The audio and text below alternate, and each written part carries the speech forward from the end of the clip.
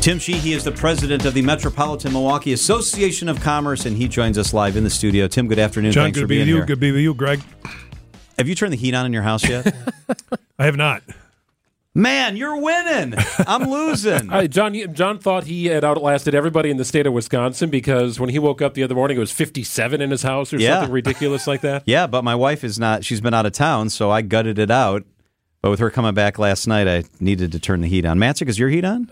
It is more so upstairs than downstairs because the kids stay upstairs, we stay downstairs. Stay strong. My wife comes back tomorrow, so heat goes on. See? That's exactly. You got a that's gravity blanket, though. One of those lovely gravity blankets. I hate that. Thing's like a cocoon. I feel like I'm in a coffin when I'm in that thing. But you're warm. It's terrible. I am warm. Tim, I wanted to start by asking you about a topic we talk a lot about, and that's the latest on the stadium funding. Brewers, unceremoniously, their season ended last week. A lot of people think that because of that, the stadium funding thing will kind of ramp up, that now the Brewers can focus on what needs to happen off the field. Is there an update? You're the president of the baseball district board. President, is that the right title? Chair. Chair. So it's chair. Same give pay. Give us the update. The update is there was a hearing last week. A lot of really good information came out. Chief Financial Officer for Major League Baseball, the president of the Brewers, I testified. And my comments were basically the District Park Board is in no man's land right now.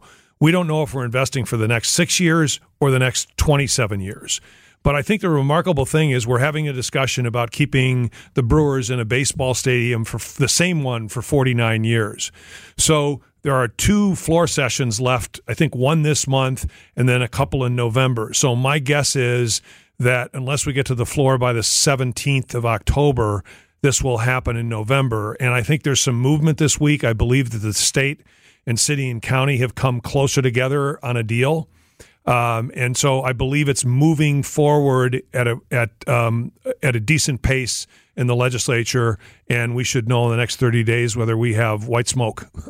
Was there food catered in for that? We heard you. We heard you speaking. That was a long meeting. That was a long meeting. Maroon chairs, gold rimmed. I hope they had food. No, I had a couple peanuts. Okay, well, that's not enough. But it is a ballpark food, so I guess that is on brand.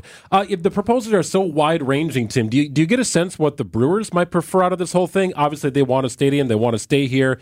They're going to invest upwards of $100 million or more in the whole thing. But do they want the winterization and all that kind of stuff that could make it a year-round destination?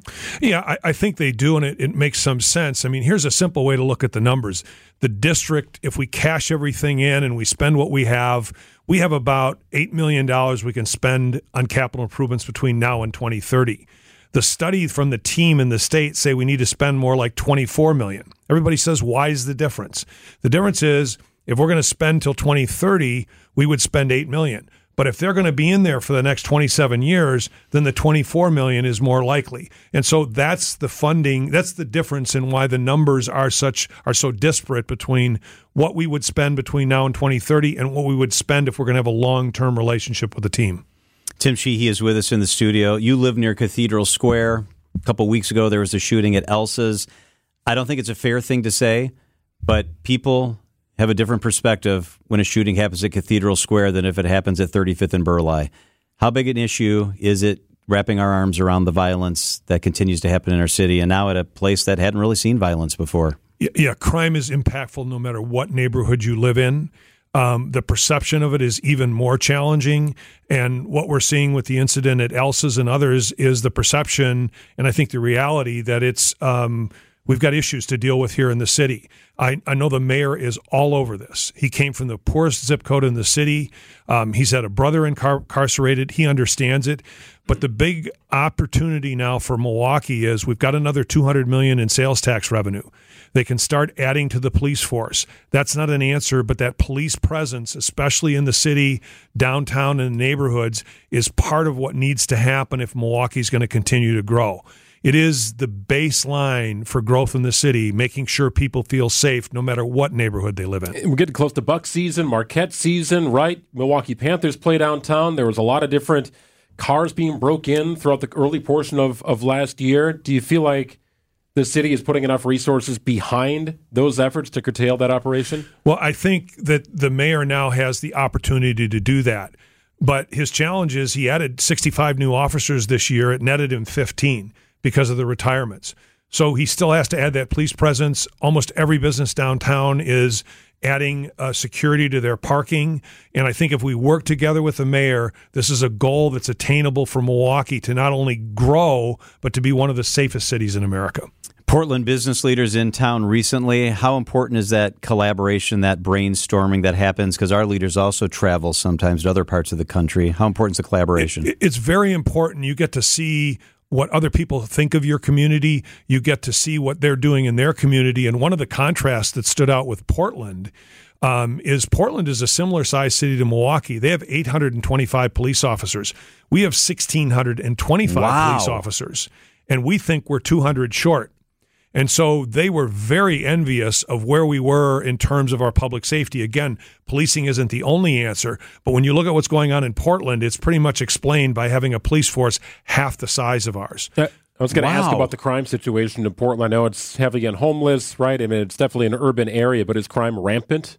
I would say the perception and the reality there is they're dealing with a lot of homeless, they're dealing with a lot of crime, they're dealing with a lot of graffiti, and it's really a challenge for the city of Portland. So they were here talking to the mayor, to the DA, very envious of how we added resources to the city, and benchmarking things like the Deer District that they'd like to see develop in their community. So it was really an enlightening visit from us to hear from Portland and their challenges, and for them to hear about Milwaukee. That is good perspective. All right, good news of the week. What do you got for us? Good news of the week actually came from one of the Portland business leaders. There were 80 of them there, and they came into a room, and almost to a person, they said to us, "Wow, does Milwaukee have its swagger on?" And I think it's great to hear that from another community, because oftentimes we don't think we're doing so well. That's great news. Tim Sheehy is the president of the Metropolitan Milwaukee Association of Commerce. Always good to have you here. Go fire up that furnace. Darn right you got swagger. Absolutely. Tim, thanks. You're welcome.